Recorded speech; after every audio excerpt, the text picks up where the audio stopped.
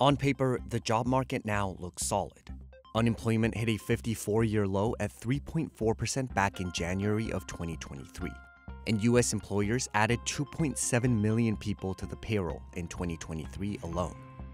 The January jobs report also showed the 2024 labor market was off to a solid start. When we look at the hard data, it seems to suggest that the labor market has been fairly strong and, in fact, surprisingly resilient, especially after 2023, where we had headlines about layoffs and forecasts of recession. But when you look at the soft data, Americans tend to be a little bit less optimistic about how the economy is doing, and in particular about the job market. Politicians just talking about how the economy is so great. I just want to scream from the rooftops. Then how come no one can find a job? Recently, unemployed full-time workers applied to an average of 30 jobs, only to receive an average of 4 callbacks or responses. If you look at the job vacancies, they're down a little bit, but not down enormously. But if you ask, how hard are you working to fill them? The answer seems to be not very right now. So why does it feel so hard to get a job right now? And is the U.S. labor market as strong as it seems? Hi, my name is Jenna Jackson. I'm from Ardmore, Pennsylvania, in the suburbs of Philadelphia. This job market is like the craziest that I have ever seen. I was frustrated just with how my job search process has been going. I haven't quantified how many applications I've applied to. It would be a little depressing, I feel, at this point to quantify it, but it was definitely in the hundreds at least. 55% of unemployed adults said they were burnt out from searching for a new job. Younger generations were impacted the most, with 66% complaining of burnout stemming from job search. Looking for a job can be a full-time job. There's a lot that goes into it. Filling out applications online can be tedious and can be time-consuming and can be really stressful. Every day just feels like Groundhog Day. You're waking up doing the same thing. When I looked at the data, if you just applied to a job through a job board, the odds of you getting hired were about 3%. So you got to apply to a lot of different jobs in order to have a chance to get them. And you're going to get lots and lots of just no responses. And it's exhausting if you do that. A 2023 study from Glassdoor revealed that mentions of applicants being ghosted by their prospective employers grew substantially since before the COVID-19 pandemic.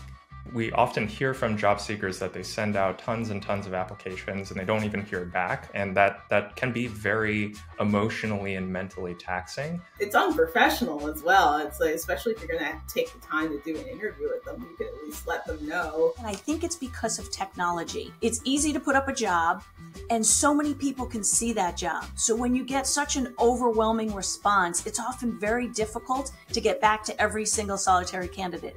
Certainly during the Great Resignation, when the market was at a fever pitch, companies were being ghosted by candidates, which is something that hadn't happened as much in the past. So we've seen it happen on both sides of the fence, and I think a lot of it is caused by just sheer volume.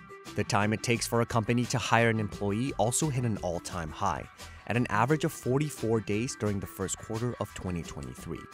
With some industries like the energy and defense sector taking more than 67 days for hire.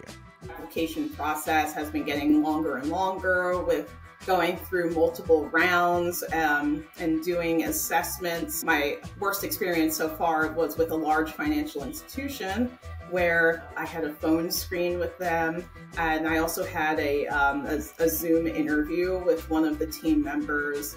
After that, I had a case study where I was given very vague instructions. They got back to me and said that the team didn't feel like there was enough. They gave me another attempt. In the end, I just ended up just going back to the recruiter and saying, I'm sorry, I don't think this is the best fit. Because even if I did move forward and, they were okay with my revision, there still would have been 3 more interviews. A lot of employers think that doing more interviews is a good thing, and it's not a good thing. Most job interviews are not doing anything important. They don't know that the questions they're asking are going to reveal anything about whether you're a good candidate or not. They don't know when they ask the question what the right answer is. And this is a development that's been going on for a while. It's not a good thing for anybody. And even if the labor market was stronger, you would still be seeing some of this. There are generally two terms economists use to describe the state of the job market: tight and loose. Usually when economists talk about a tight labor market, they mean hot, essentially. And mostly what that means is it is difficult for employers to find workers. And so in that context, employers tend to be more hesitant to lay off workers. They tend to try to be more aggressive about how they hire, whether that means offering bonuses or offering on-the-job training. By contrast, a loose labor market or cold labor market is one where there might be layoffs, it might be hiring freezes, it might be difficult to find a job for workers who are either already in the workforce or workers who are trying to enter the workforce for the first time. The American labor market has remained extremely tight following the end of the pandemic. So many companies had to scale back during the pandemic, and then all at once, companies were able to hire again as their businesses started to move. So you had so many job openings happening all at the same time. Job openings surged to historic highs, while the country continued to struggle from a devastating labor shortage.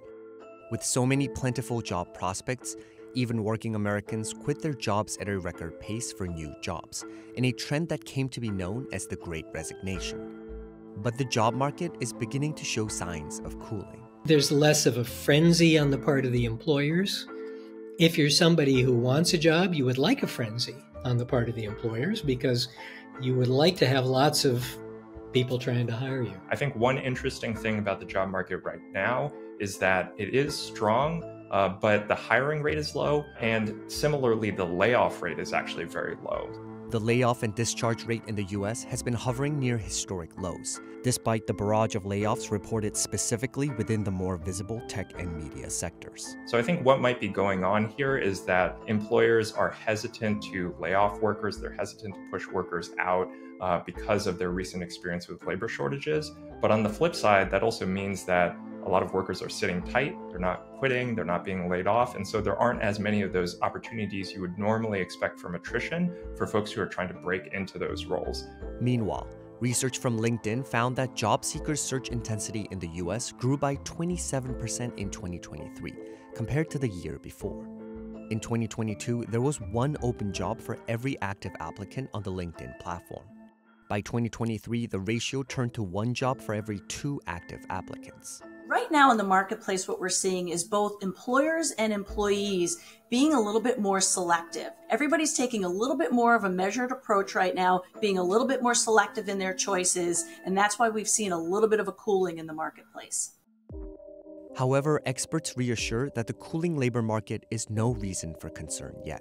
It is important to have a perspective that's a little more historical on this. You know, if you're hunting for a job right now and you can't find one, it looks like a lousy job market to you. But compared to your parents' experience, it's a great job market. I think that sentiment is outcomes minus expectations. So in 2021, 2022, there were labor shortages, companies were hiring very aggressively. And so even if 2024 is shaping up to be a relatively healthy labor market, by recent comparison, it doesn't feel quite as strong. A cool down in the labor market was also what the Federal Reserve had intended with its series of interest rate hikes. If you are the Federal Reserve and you want to slow the economy down, that means you want to slow the markets down a bit.